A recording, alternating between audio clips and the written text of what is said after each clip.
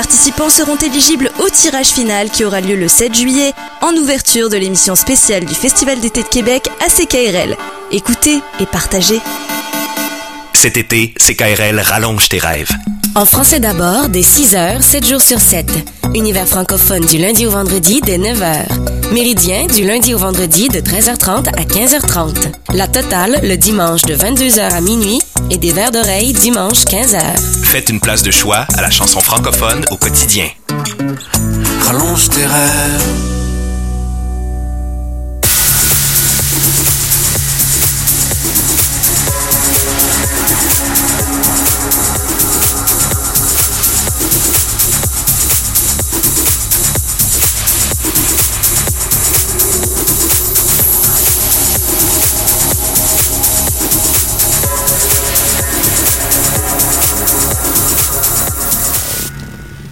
Bonne soirée, c'est KRL, François Bégin qui est avec vous ou avec ma voix feutrée? Non, mais t'es tombé calme à soir, là, ça marche pas, là.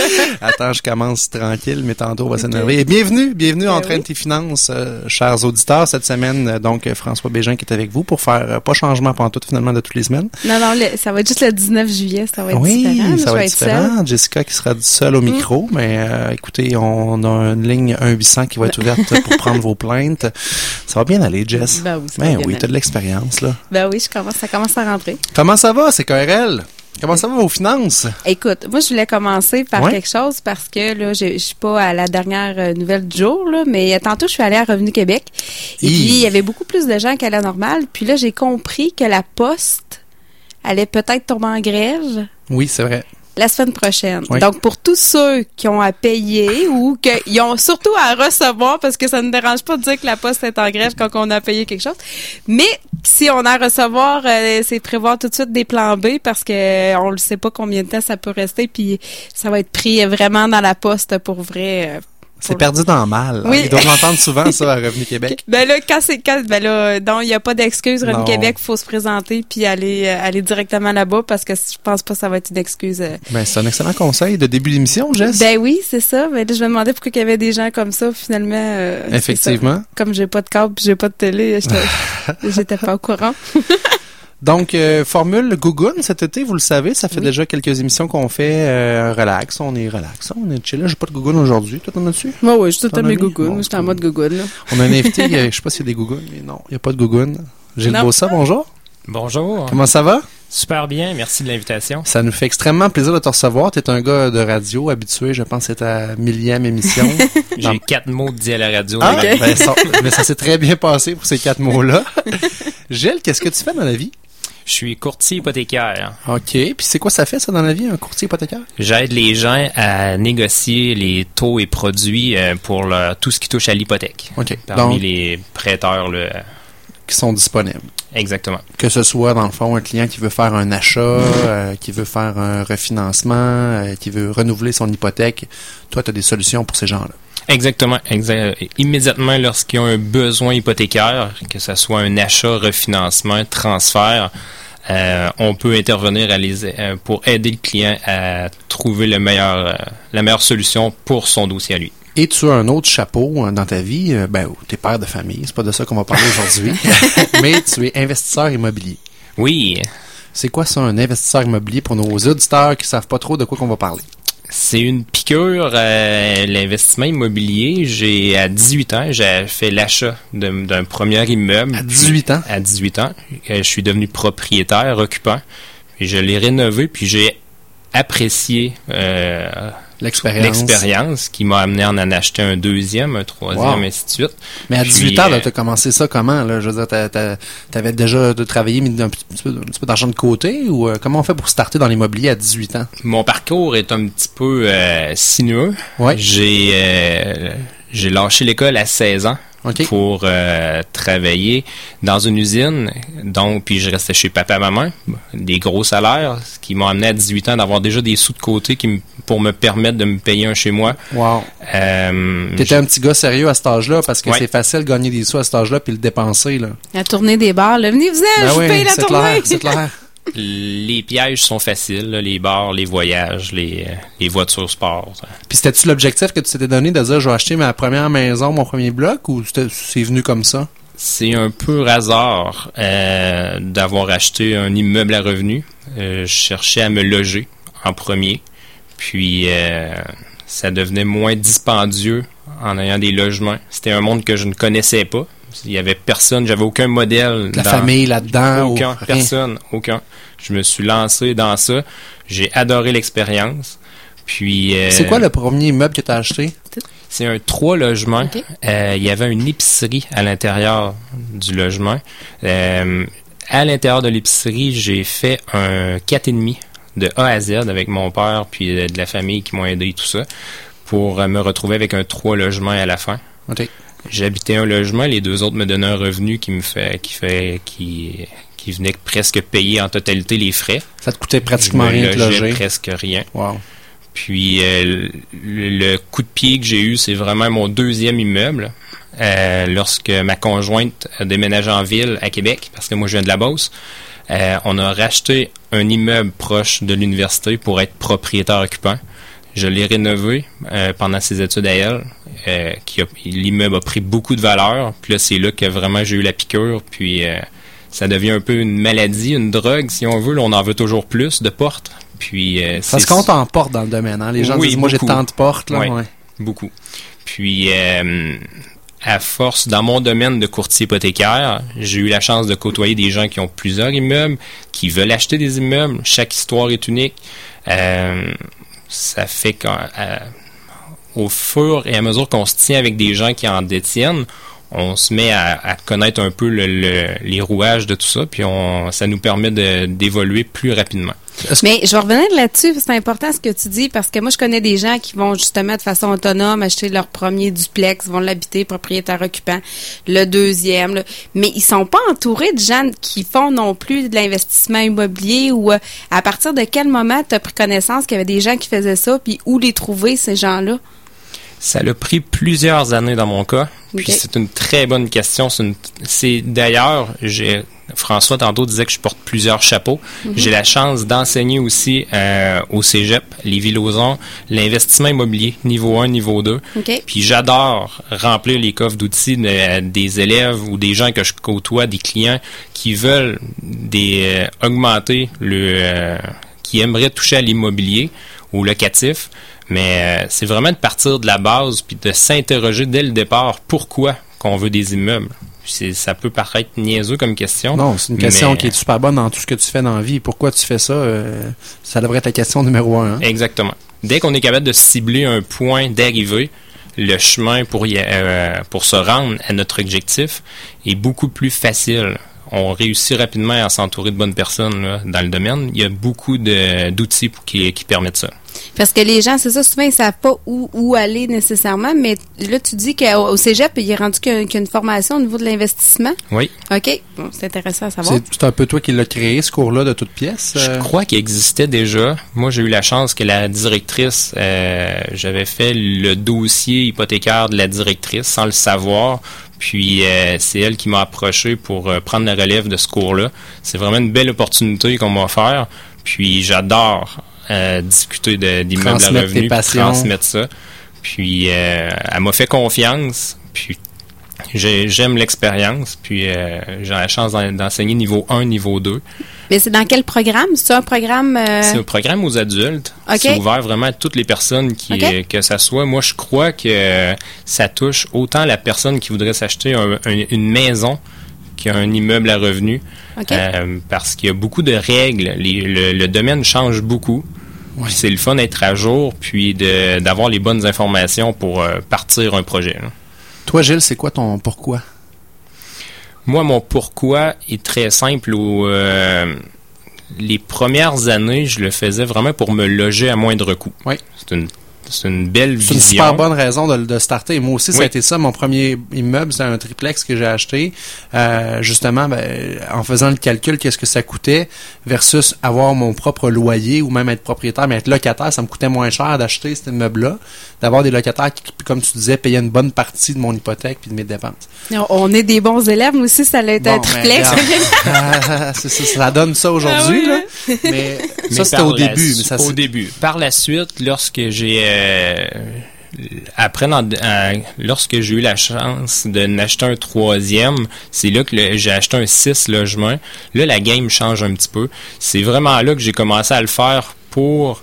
Ma vision, c'était vraiment pour mes enfants. Si on a une tête ses épaules, puis... un héritage. Un héritage. Ouais. Je le vois vraiment comme un héritage. Puis... j'aime aller les rénover, c'est concret, c'est... Parce que l'avantage de l'investissement immobilier, moi, le plus gros avantage selon moi, c'est que tu investis puis t'attends. Le temps fait les choses. Exactement. Donc, plus le temps passe, plus ton hypothèque diminue, plus ton immeuble, en théorie, va prendre de la valeur. Donc, tu vas créer ce qu'on appelle de l'équité. Exactement. Qui va te permettre à la retraite d'avoir assez d'argent pour être capable de passer une belle retraite puis d'assurer un montant aussi, comme tu dis, en héritage pour tes enfants. Ça peut être l'héritage. Les raisons pourraient être la retraite, un revenu d'appoint pour prendre une retraite agréable. Ça pourrait être aussi vu pour une liquidité à aller chercher pour la revente. Oui. Des flips qu'on appelle. Des flips, oui. Il y a plusieurs façons, mais je reviens à ce que je disais tantôt. Il faut vraiment, dès le départ, cibler le point d'arrivée où on veut s'en aller en nombre d'unités, puis de ce qu'on est capable de supporter aussi. Puis, Mais en fait, tu peux pas tout prévoir non plus. Tu peux dire, d'ici 5 ans, j'aimerais savoir 50 portes, mais en même temps, tu contrôles pas le marché, qu'est-ce qui va se passer avec. Tu peux te fixer des objectifs, ce que je pense que c'est important. Puis dans tes cours, dans l'enseignement que tu donnes à Lévis-Lauzon, c'est quoi les différents thèmes que tu vas aborder? Parce qu'il y a tellement d'affaires qu'on peut parler en immobilier. Là. Un point très important dès le départ, après avoir parlé des objectifs, remettre les gens sur le bon chemin, parce que beaucoup on véhicule beaucoup de mauvaises informations des fois quand on consomme l'information au bar la fin de semaine avec un chum de gars ou au travail. Ne serait-ce que la famille, les amis, on entend toutes sortes d'affaires. Là. Exactement. Les mises de fonds, je vous dirais que c'est un des points importants. Lorsqu'on est capable de connaître dès le départ qu'est-ce qu'on a de besoin pour acheter ça nous aide à cibler qu'est-ce qu'on peut se permettre, ou ça nous donne un objectif à se dire, OK, c'est ça qu'il me faut pour atteindre mon 3 logements, mon 4 logements, mon 6 logements que je vais acheter. Ça, comme courtier hypothécaire, t'es bien placé parce que tu sais que toutes les banques ont des critères différents. Hein? Il y a les lois respectées du gouvernement, mais chaque banque a effectivement ses critères. Lorsqu'on a un plan défini dès le départ, on est capable dès qu'on a ciblé la mise de fonds, parce que qu'on soit propriétaire occupant, si je peux en parler un petit peu pour donner les grandes lignes, si on veut être propriétaire occupant de l'immeuble ou si on veut le faire en locatif pur, c'est déjà 2 mondes différents, 2 mises de fonds différentes. L'assurance SCHL, entre autres, ne sera pas la même au niveau de la mise de fonds. Il y a des choses à savoir. Exactement. Fait que ça, c'est un gros point que je prends le temps de cibler. Peux-tu les donner, les montants de mise de fonds? Oui, avec plaisir. Ben c'est ça, parce que je pense que les gens, pour que ça donne une idée dans leur tête. On y va avec le volet propriétaire-occupant. 1 et 2 logements. Lorsqu'on parle de 1 logement, ça pourrait être une maison locative, ça pourrait être un condo, ça peut être peu importe, ou un 2 logements, c'est 5% de mise de fonds minimum. Donc, dans le cas où je veux l'habiter. Donc, je suis propriétaire occupant, c'est pas nécessairement un investissement dans le sens que j'ai des locataires. Si c'est une unité et je n'aurai pas de locataire, je vais être dedans. Mais si c'est un duplex, ça pourrait rentrer là si je vais vivre dedans. Exactement. 3 et 4 logements. Propriétaire occupant, 10% de mise de fonds minimum. Toujours avec la SCHL. Lorsqu'on parle 5 logements et plus avec la SCHL, on est obligé de donner 15% de mise de fonds. Il y a une prime SCHL de 4,75, puis il y a des frais d'étude de dossier, 150$ la porte, puis il faut prouver qu'on a 100 000 d'actifs. C'est une autre game, là. C'est une autre game, c'est pour le monde... Tu commences rarement avec ça, là. Moi, je trouve bien que le gouvernement tienne ça quand même avec des règles strictes, parce que lorsqu'on est rendu à gérer un immeuble de 5 logements et plus, on a quand même 5 familles ou 5 personnes, 5 adresses. Faut que ça soit fait avec une certaine rigueur. Là. Ouais.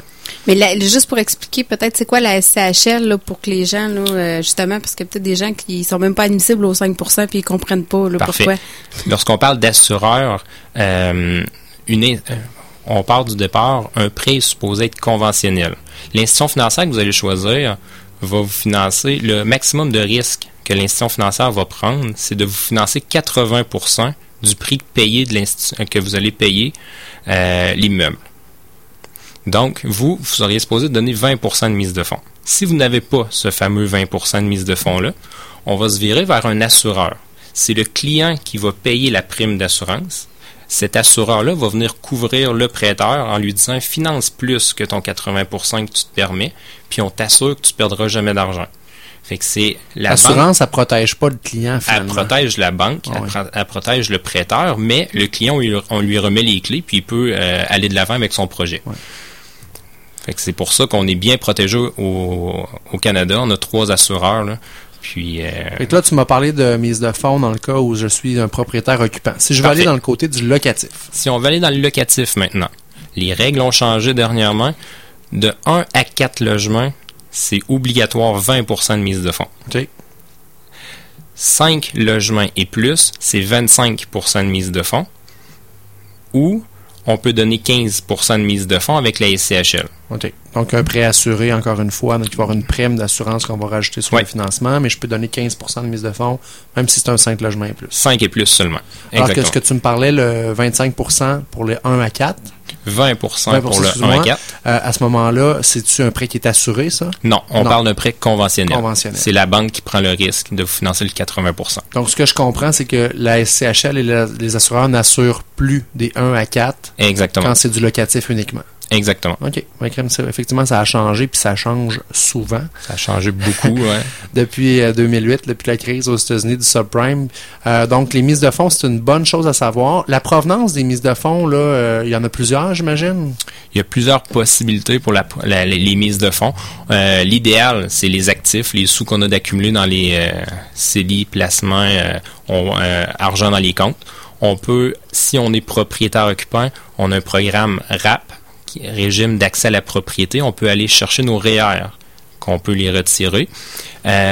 Souvent, il y a les dons de la famille, père, mère, frère, sœur, qui vont, souvent c'est les parents, là, qui vont donner une petite tape dans le dos, qui vont donner des dons. On peut refinancer une autre propriété. Oui, tu dois voir ça souvent, quelqu'un qui a déjà sa maison depuis 5 ans, 10 ans, qui dit, regarde, j'ai un peu d'équité, je vais refinancer, puis avec le montant, je vais pouvoir m'acheter une propriété locative. Souvent, ça va être effectivement un beau levier si les gens sont déjà propriétaires de leur maison. L'équité qui dort là, on va refinancer jusqu'à 80% de leur valeur marchande. Puis, entre ce 80%-là et le solde restant, on va venir chercher une mise de fonds pour réaliser leur projet. Ça, on le voit souvent, là, exactement. Une chose aussi, on peut attendre. Ça peut paraître plate. T'allais-tu dire niaiseux, Gilles, là?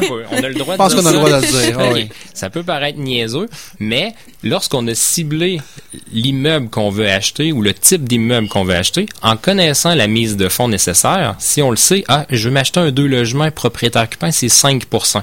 Le cerveau humain va fonctionner beaucoup mieux en sachant qu'il doit atteindre 5% du prix s'il veut payer 200 000, par exemple, en sachant qu'on doit atteindre 10 000. C'est plus facile de commencer à accumuler des sous en sachant qu'on doit se rendre à c'est un objectif qui est clair, qui est exactement. Défini. Ouais. Merci.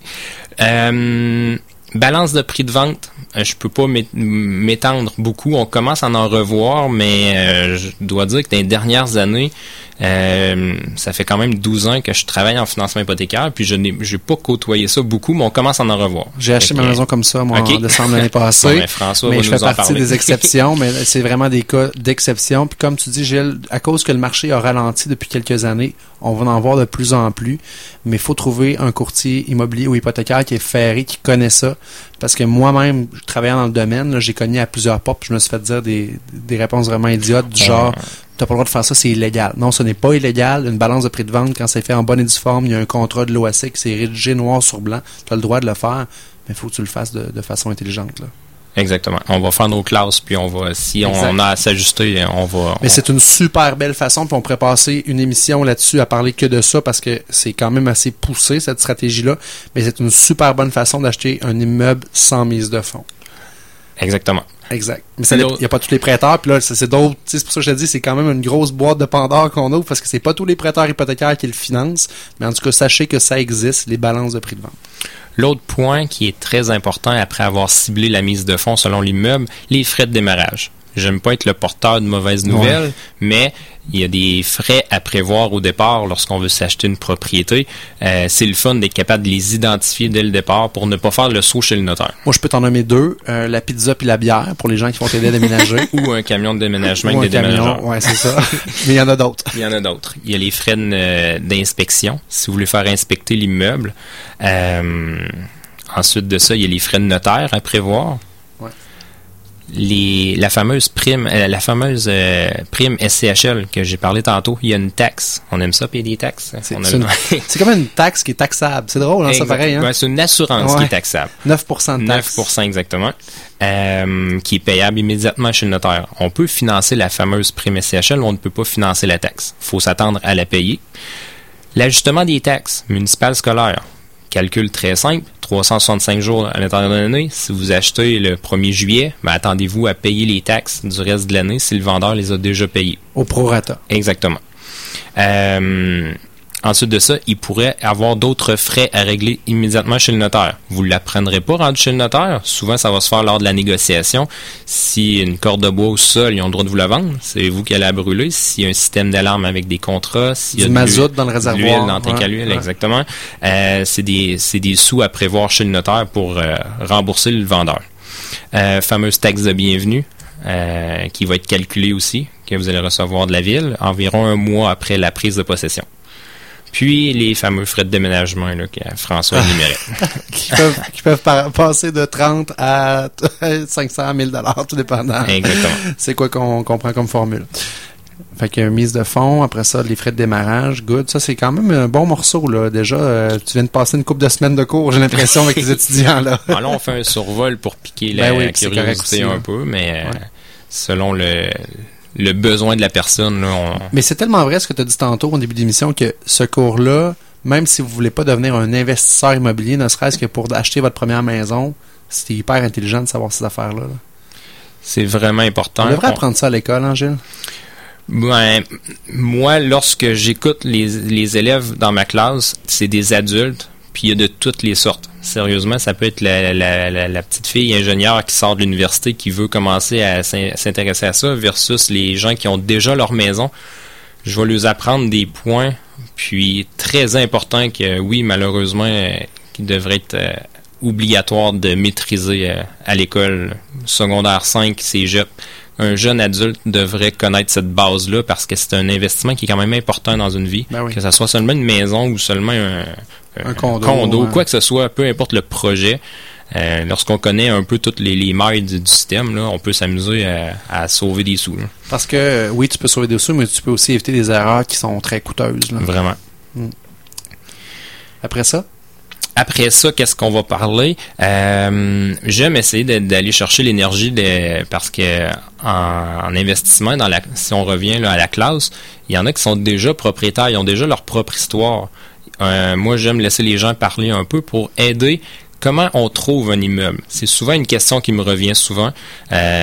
C'est pas parce que l'immeuble est en vente sur le coin de la rue, à côté de chez vous, que c'est lui ça veut pas dire que c'est une perle rare. Les gens aiment trouver un immeuble qui est rentable, aiment trouver un immeuble qui vont dans un secteur qu'ils vont aimer habiter ou tout ça. Fait que je vais passer beaucoup de temps à expliquer comment trouver de l'immeuble. c'est effectivement tous les critères et les différents outils qui sont disponibles aussi, j'imagine. Tu vas parler un peu de ça, là? Oui, exactement. Les gens, est-ce qu'ils parlent des agents immobiliers ou des... parce que, tu sais, il y a beaucoup d'agents immobiliers sur le marché, puis des fois, il y a des agents, on dirait, qui veulent plus vendre la propriété que vraiment cerner le besoin que tu recherches. Ou c'est pas tous les agents non plus qui sont... c'est comme dans n'importe quoi un peu. Il y a des très bons agents. Lorsqu'on commence on peut se permettre de les magasiner. Il y a des très bons agents immobiliers qui vont accepter de travailler pour un acheteur de maison. Qui vont faire les visites avec les gens, qui vont démêler tout le marché, qui vont cibler le type de propriété qu'ils recherchent puis le secteur qu'ils recherchent. C'est les 2 points les plus importants selon moi que l'agent doit prendre le temps avec les clients de cibler. L'erreur que les gens font souvent, ils vont chercher dans 2 rues puis dans un tout petit quartier. Puis après 6 mois, il a envie de pleurer. Il dit, j'en trouverai jamais de maison. L'agent immobilier va les ramener à dire, écoutez, on va prendre le plus grand secteur possible. Ça va vous permettre de voir bouger les choses, puis d'éliminer les propriétés, au lieu de vous frustrer à attendre dans 3-4 rues carrées. Là. De ton expérience, Gilles, c'est quoi les erreurs que tu as vécues ou que tu as vues que tu pourrais partager à nos auditeurs pour éviter de commettre les mêmes en investissement immobilier? Il y en a beaucoup.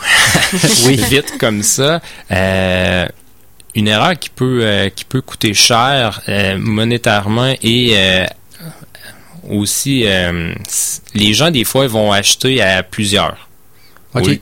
Ils vont se regrouper en gang, là. Il y a beaucoup de gens qui manquent un petit guts pour acheter seul. Ils vont mêler la famille, les amis à ça. Des fois pas pour les bonnes raisons.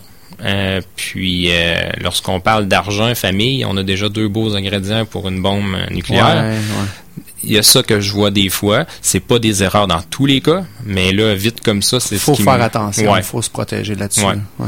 Puis l'erreur aussi, c'est d'aller trop vite pour acheter, sans prendre le temps de... Les émotions, hein? On s'entend-tu là-dessus que je pense que c'est le pire ennemi de l'acheteur, c'est de mettre des émotions sur la table. Là. C'est parce que c'est pas une transaction là, d'une paire de souliers ou d'un vêtement, c'est quelque chose qu'on veut prendre le temps de réfléchir. Oui, il faut passer à l'action, ça c'est correct, c'est une chose, mais il faut analyser les différentes possibilités, puis il faut pas se tromper. Mais s'entourer de professionnels, je pense que c'est une bonne solution. Oui, il y en a beaucoup dans le domaine, puis... Suivez des formations. Écoute, on invite les gens à aller voir le site du Cégep Les Lauzons. Si c'est possible de s'inscrire comme adulte, pourquoi pas, tu sais, sans faire un gros programme. Moi, je pense qu'un cours au Cégep, c'est pas très demandant. C'est quoi? C'est un soir par semaine? C'est le premier niveau 1, 2 soirs de 3h30. C'est vraiment ouvert à tout le monde. Ça peut rentrer dans un agenda. Je sais qu'on manque toujours de temps. Oui, mais ça peut donner vraiment une bonne base. Exact. Le niveau 2, c'est plus pour les gens qui vont vouloir pousser un peu plus loin la fiscalité. Puis c'est peut-être pas pour tout le monde le niveau 2, mais le niveau 1 peut vraiment s'intéresser à toute personne là, qui voudrait acheter un immeuble. Gilles Bossa, merci beaucoup. Merci. On peut te rejoindre à quel numéro si jamais les gens ont besoin d'un service de courtier hypothécaire? Vous me gâtez, merci. 418-931-3963. C'est mon cellulaire en direct. Excellent. Gilles qui est situé sur le boulevard Amel. Hein? Merci. Multipresse, ça fait combien de temps que tu es là? 8 ans. 8 ans déjà. Merci beaucoup, Gilles. Très instructif. Nous, on va passer à une courte pause. Mais au retour, on a vraiment une entrevue extraordinaire à vous présenter que j'ai réalisée avec Marie-Ève Aubry. On parlait de chapeau tantôt. Marie-Ève porte un chapeau qu'elle aurait aimé ne pas porter. Elle a été victime de fraude d'identité, de vol d'identité. Ça fait 10 ans qu'elle se bat dans toutes sortes de procédures. Elle a même été arrêtée. Elle a été mise en mandat d'arrestation contre elle, mais elle n'avait rien à se reprocher. La personne qui lui a volé son identité a commis des délits. Donc, elle va nous conter son histoire. Vous allez voir qu'on n'est pas à l'abri de ce genre de fraude-là. À tout de suite. CKRL 89.1. Cet été, CKRL rallonge tes rêves. Dès 11h30, du lundi au vendredi, CKRL vous présente 2 heures de musique jazz variée en compagnie d'experts aux univers hétéroclites. Le samedi à midi, Michel Gay anime Michel-Ange et Denis Plante vous propose Chez Bande de Néon le samedi à 14h30. La musique jazz, faites-en votre priorité. Rallonge tes rêves. Vous avez une carte de membre de CKRL? Économisez 15% à l'achat de thé ou d'accessoires chez Seb's Thé et Lounge au 67 boulevard René-Lévesque Est. Votre carte au coût de 25$ est valide pour 1 an à la date d'adhésion. Ne tardez plus, faites-le aujourd'hui sur ckrl.qc.ca. La carte de membre de CKRL, c'est pratico-économique. Empreinte des finances vous est présentée par Julie Blackburn, directrice de division, représentante en épargne collective et conseillère en sécurité financière. Pour toute question, vous pouvez joindre Mme Blackburn et son équipe au Service financier Groupe Investors Inc., cabinet de services financiers Bureau Le Bourgneuf, en communiquant au 88 626 19 94. Groupe Investors, investissez dans votre vie.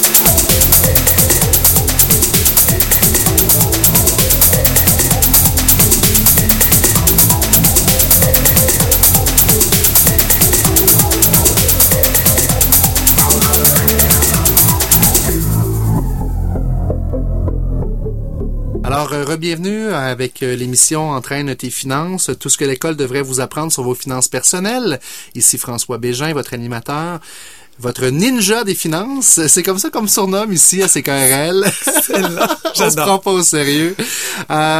Tout ce que l'école devrait nous apprendre sur nos finances personnelles, il y a une histoire que je voulais partager avec vous. En fait, j'ai eu vent de cette histoire-là par la gang de Creative Mornings ici à Québec, qu'on salue d'ailleurs.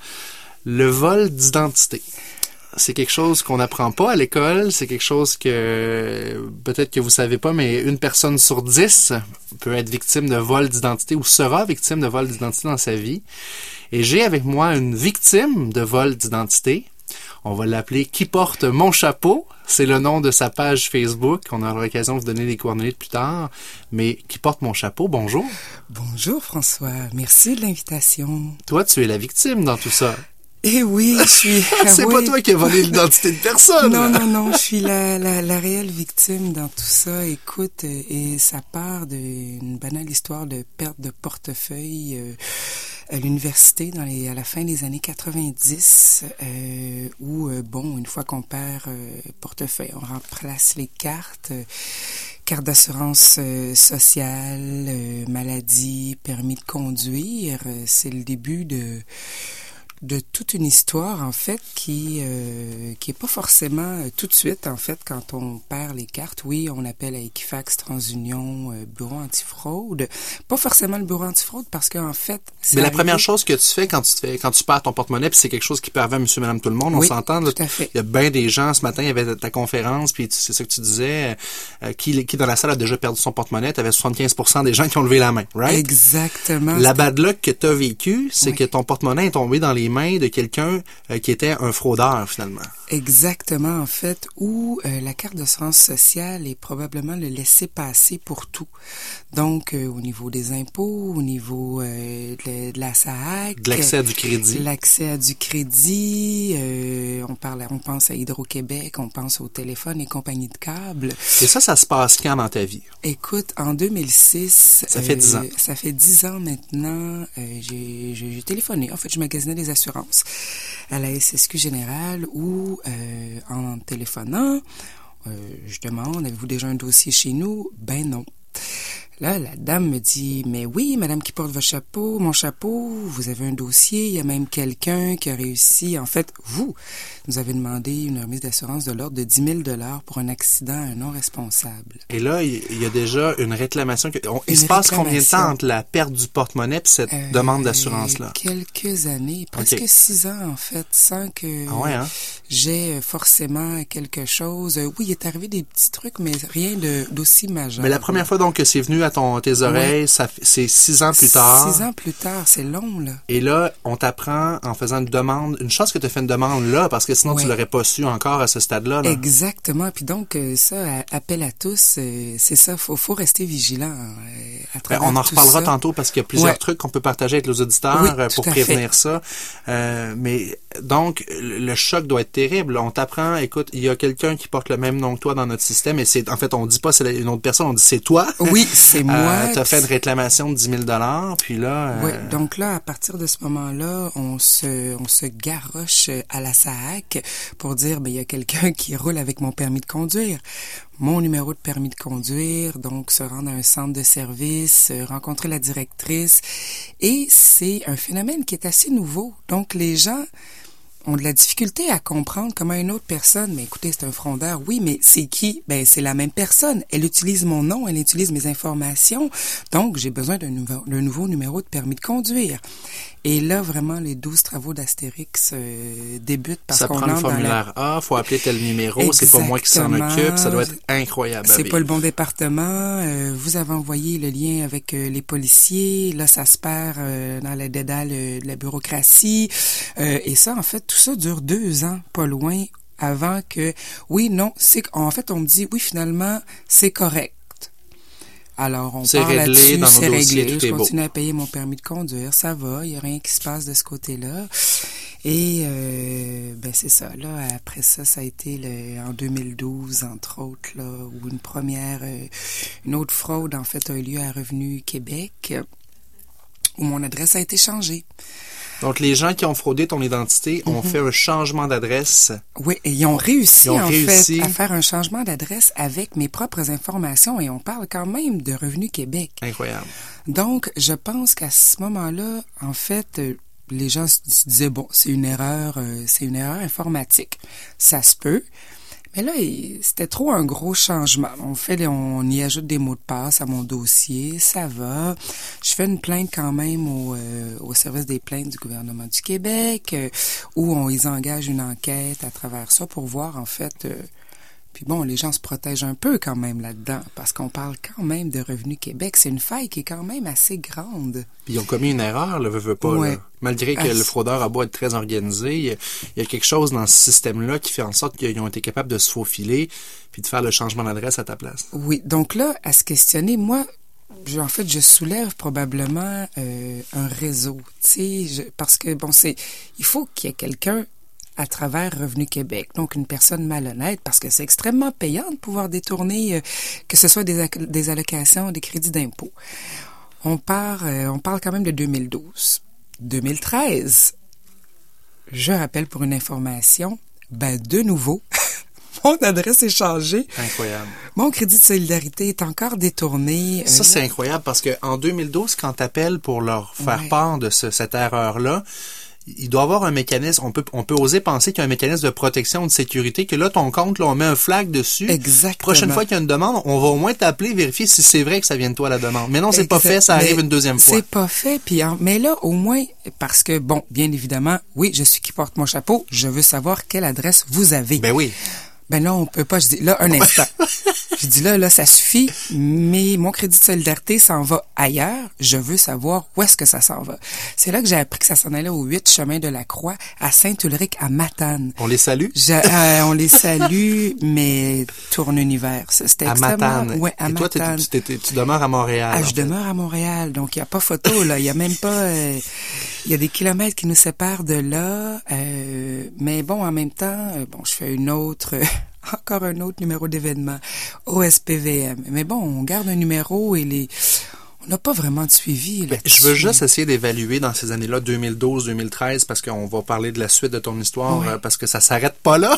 Non, ça s'arrête pas là.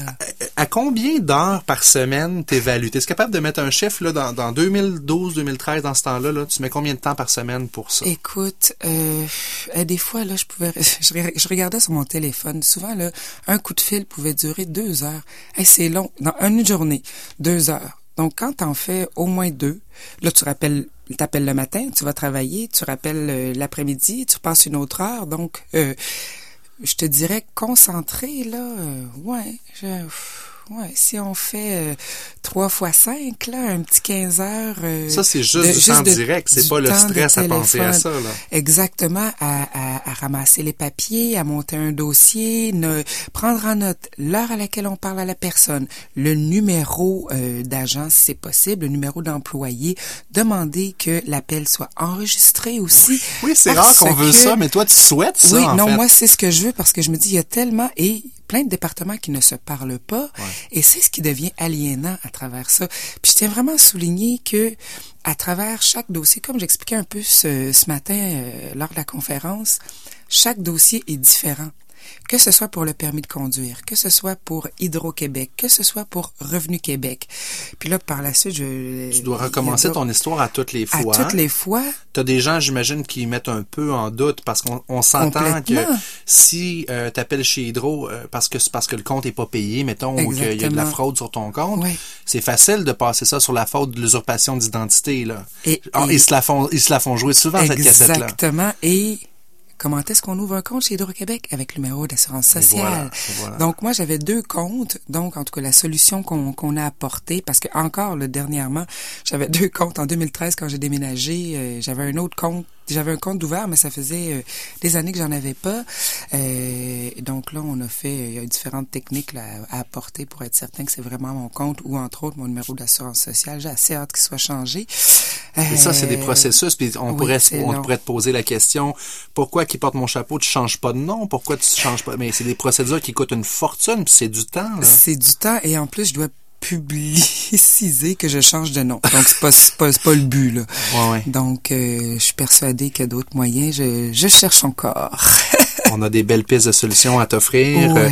En fait, j'ai eu la chance de parler de toi à un collaborateur, un de nos chroniqueurs sur notre blog Entraîne tes finances, qui s'appelle Sylvain Paquette. Oui. On va te mettre en contact avec lui parce que Sylvain a participé à l'émission JE du bon côté de la caméra à plusieurs reprises. Oui. Il a accompagné des gens qui ont été victimes de diverses fraudes financières. OK.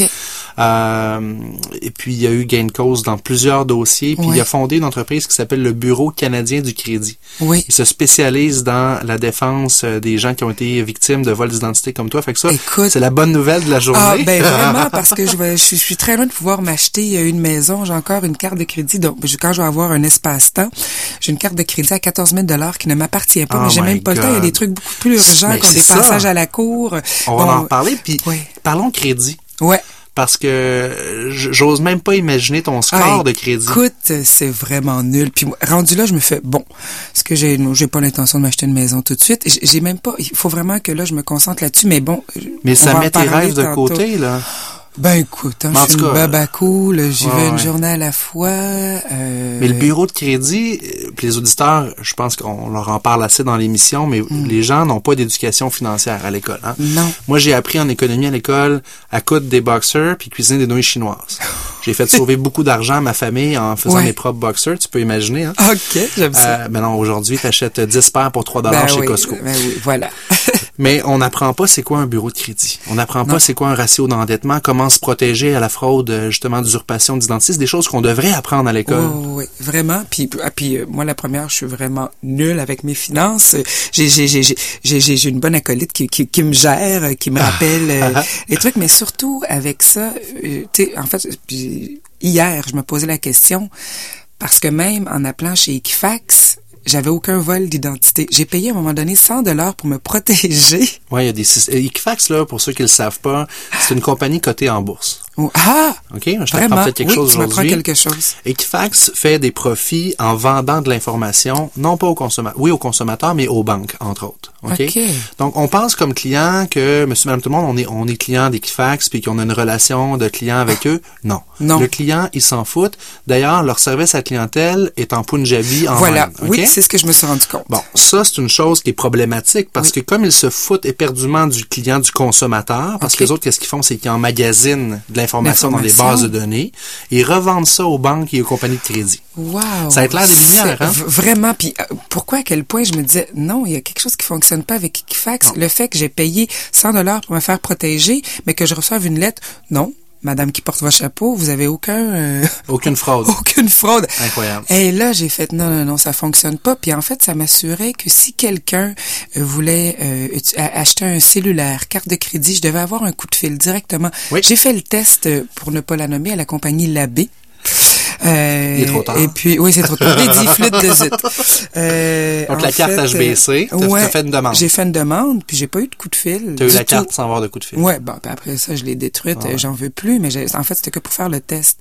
Donc, ça fonctionne pas. C'est la preuve que c'est un système qui est malade, qui fonctionne pas. Ne payez pas pour avoir. Non, et j'ai une statistique à partager avec toi. 75% des Canadiens ont des erreurs dans leur bureau de crédit. Ah, c'est ça. Des erreurs qui mènent à des crises financières dans bien des cas. Imaginez le scénario, OK? Ouais. Vous vendez votre maison. Vous êtes un bon payeur, vous êtes toujours payé vos comptes à temps. Vous mettez votre maison à vendre, vous la vendez en vous disant, on va vendre d'abord, puis après, on va s'en acheter une deuxième.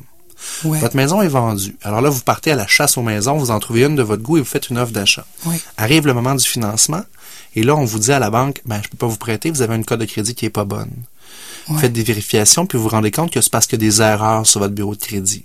Soit des erreurs parce qu'il y a une banque qui s'est trompée, ou soit, dans ton cas, une erreur par vol d'identité. Là, la personne se ramasse à la rue parce que sa maison est vendue, je te le rappelle. Oui. Elle peut pas se racheter une autre maison. Ça crée des causes financières. Alors, 75% des gens ont des erreurs au bureau de crédit. Mais si je faisais un vox pop dans la 3e avenue ici ce matin, je disais aux gens, c'est quoi un bureau de crédit? J'aurais des réponses très farfelues. Les gens ne s'intéressent pas à leurs finances, savent pas c'est quoi un bureau de crédit, mais par contre, quand vient le temps de vivre une crise financière, là, ils le ressentent. Mais et c'est ça, c'est ce qui arrive. C'est toujours à partir du moment où, justement, c'est la crise, on a une problématique, et là, Mais quelles sont nos solutions, François? Il y en a plusieurs solutions. Je te dirais de rentrer dans des systèmes comme ce qu'Equifax vend de protection. Moi, je crois pas à ça. Par contre, de vérifier votre propre bureau de crédit une fois par année, c'est une bonne pratique à la base. Oui, complètement. Parce qu'on peut voir, toi, peut-être qu'en 2007... Hein, un an après la perte de ton permis de conduire, ton porte-monnaie, tu te serais rendu compte que, hey, il y a une activité, il y a une carte qui est pas à moi là-dedans. Peut-être que dès là, tu l'aurais découvert. Oui, complètement. Tu aurais peut-être pu stopper tout ça, tu sais. Mais t'es pas au courant parce que personne t'a appris qu'il fallait que tu vérifies ton bureau de crédit de façon sporadique. On pense que c'est tellement une grosse boîte sur laquelle, en fait, qui ont beaucoup de pouvoir. Et là, tu m'apprends aujourd'hui. Moi, je suis spontargonflé.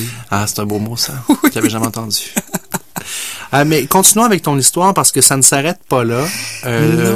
Donc, tu as vécu quelque chose d'assez traumatisant. Tu reviens de voyage.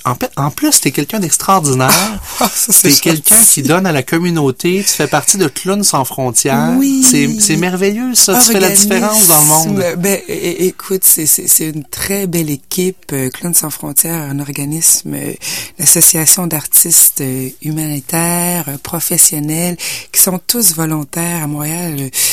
Une femme extraordinaire la femme orchestre, pour ne pas la nommer, qui tient cet organisme-là à bout de bras. Donc, tout naturellement, depuis 2008, je me suis associée en même temps qu'elle. Et l'objectif, offrir un instant de bonheur aux populations vulnérables, aux enfants qui l'ont perdu, en fait, à travers les camps de réfugiés, les orphelinats. Donc, vraiment des beaux projets. Les tremblements de terre, c'était en Haïti en 2014. Oui, exactement.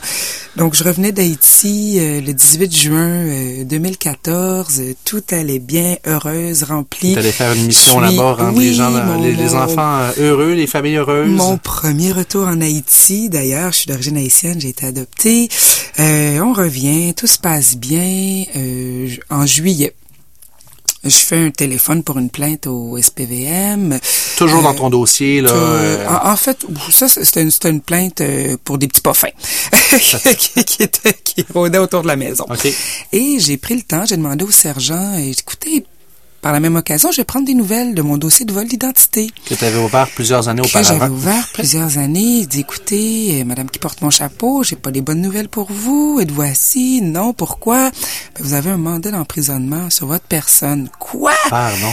Ah, je capote. Là, je capote. Il peut pas me dire pourquoi. Donc là, je me rends à l'aide juridique. Attends, bad trip total, là. Bad trip total, là. Toi, tu reviens de faire de l'aide humanitaire, là, puis on t'apprend que tu as un mandat d'arrestation, un mandat d'emprisonnement contre toi. Et le mandat a été émis le 19 juin. Donc, j'étais chanceuse dans ma malchance, j'aurais pu être arrêtée en fait à la douane comme j'avais un mandat d'emprisonnement.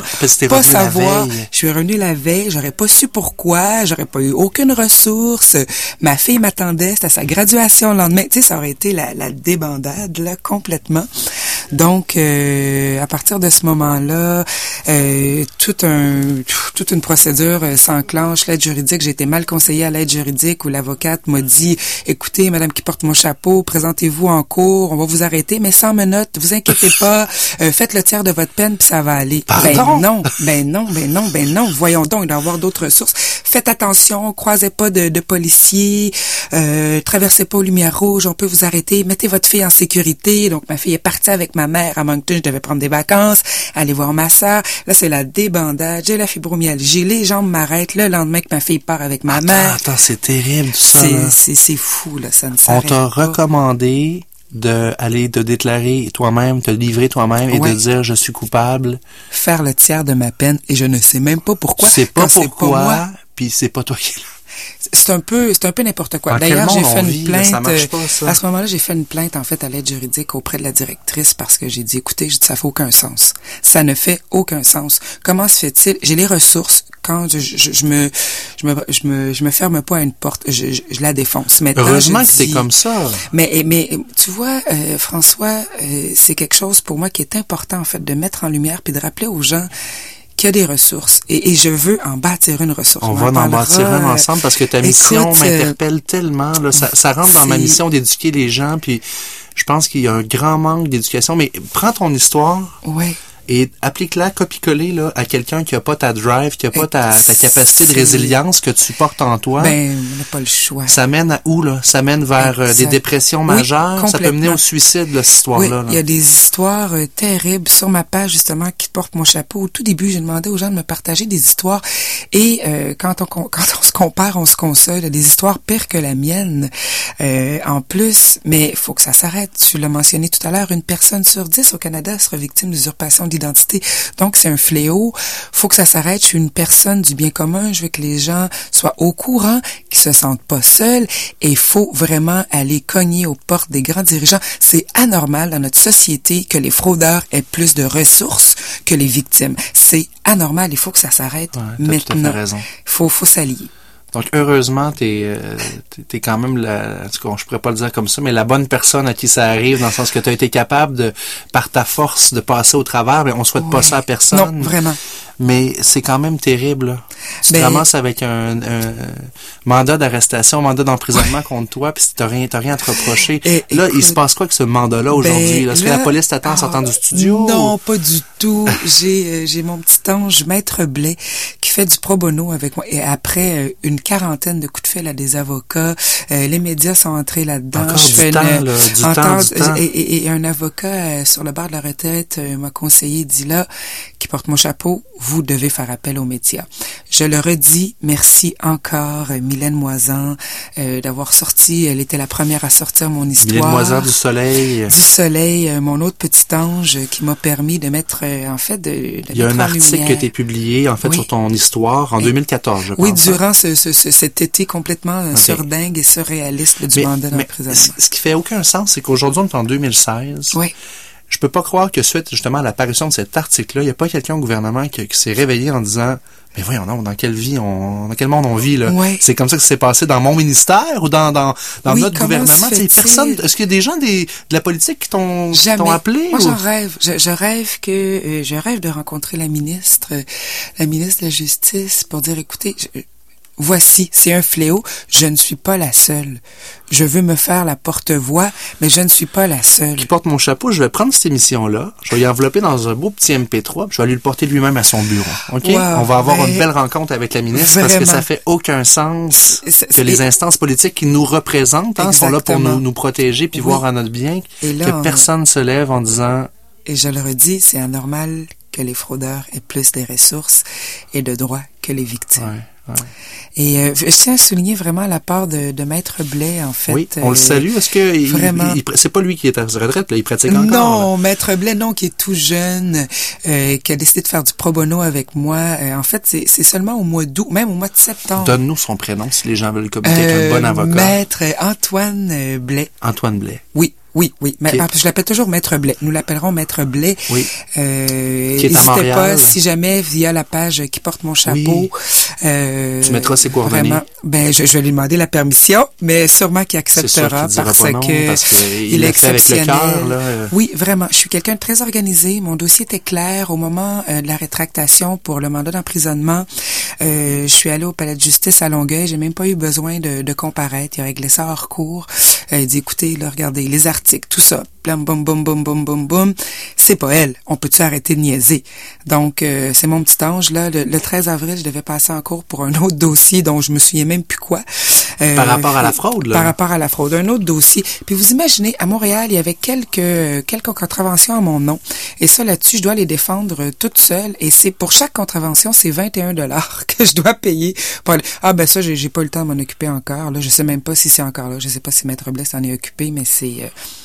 Elle fait plusieurs dossiers d'ouvert. Et il y a une fois aussi, tu le mentionnais ce matin, on t'a répondu là, une insanité. Là. On t'a dit, on peut pas s'occuper vraiment de votre dossier parce qu'il n'y a pas eu de grande perte financière. Ouais. Et ça, c'est au SPVM. Et en fait, c'est la réponse plate que les gens victimes de vol d'identité se font répondre. Donc, c'est pas parce que t'as pas perdu comme 100 000 $ là-dedans. Ouais. Mais ils calculent pas le temps que tu as perdu, puis l'énergie, puis la santé. Le temps, puis c'est ça, en fait, c'est que ça vient vraiment débilitant. Ça, pourquoi ça dure autant de temps? Ben, je suis pas la seule. Il y a une dame là qui me racontait, elle, c'était depuis 1994, puis elle avait encore de la difficulté à faire réhypothéquer sa maison. Elle avait la même institution bancaire depuis plus de 15 ans, puis elle se fait répondre, écoutez, je vais prendre sur moi. Et qu'est-ce que vous voulez répondre à ça? Non, mais est-ce que ça peut s'arrêter? Ayons, je le dis, je le redis, ayons des ressources. Écoute, dans la vie, le système judiciaire, comment il est conçu au Canada, là, on est innocent jusqu'à preuve du contraire.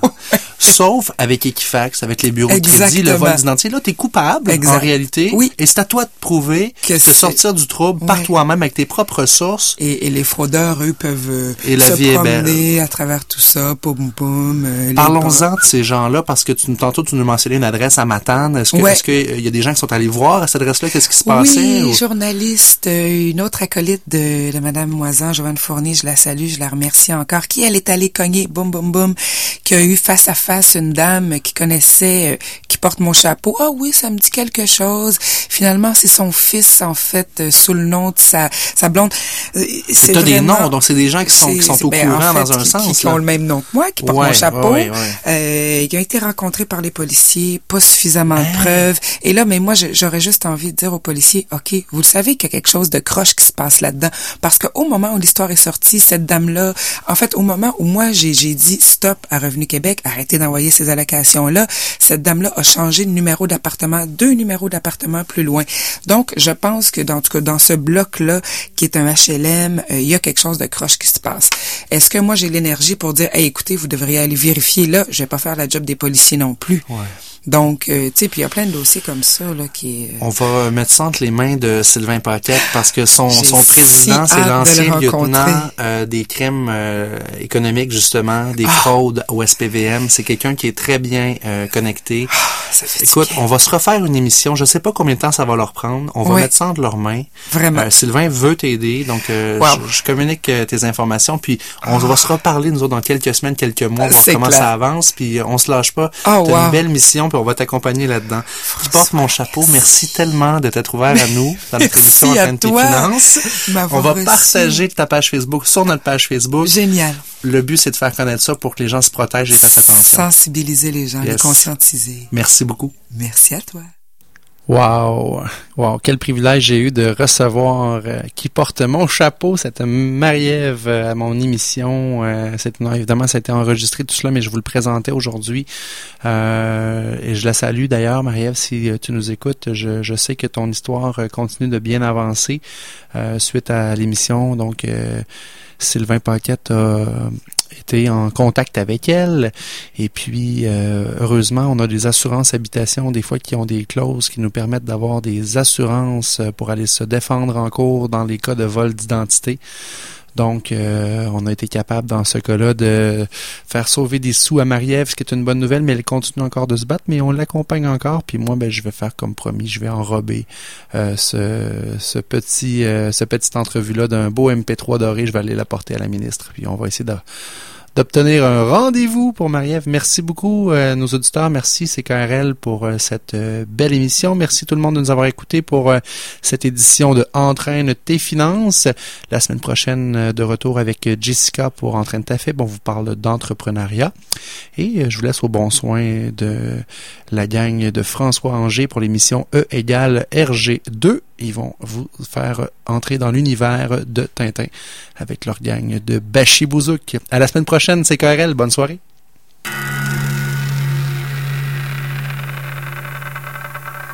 Cette soirée vous est présentée grâce à la participation du Bal du Lézard. Le Bal du Lézard, 1049 3e Avenue à Limoilou.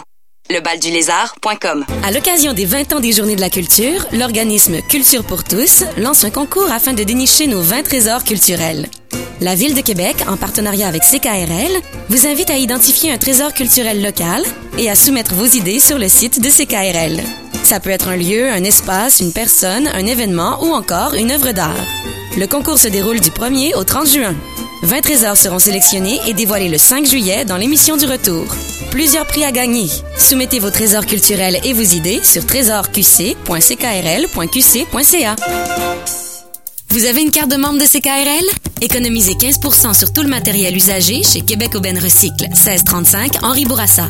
Votre carte au coût de 25 $ est valide pour 1 an à la date d'adhésion.